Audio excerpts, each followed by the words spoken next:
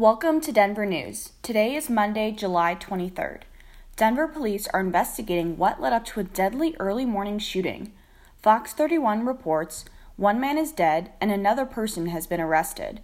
The shooting happened in a parking lot near 6th and Calumet at 2:30 this morning. No one involved has been identified. This morning we should learn more about Sunday morning's deadly apartment complex fire in Westminster. 9 News reports a media briefing is set for 7:30 this morning. Late yesterday, the Westminster Fire Department announced one person is still missing.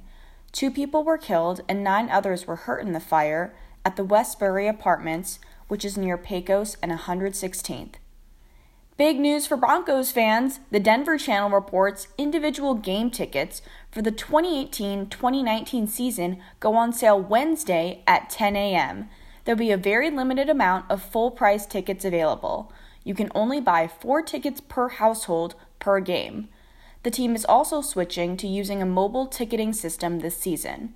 If you are hoping to get a chance at the half-off tickets, register today through the Ticketmaster Verified Fan Program. That's your news for today.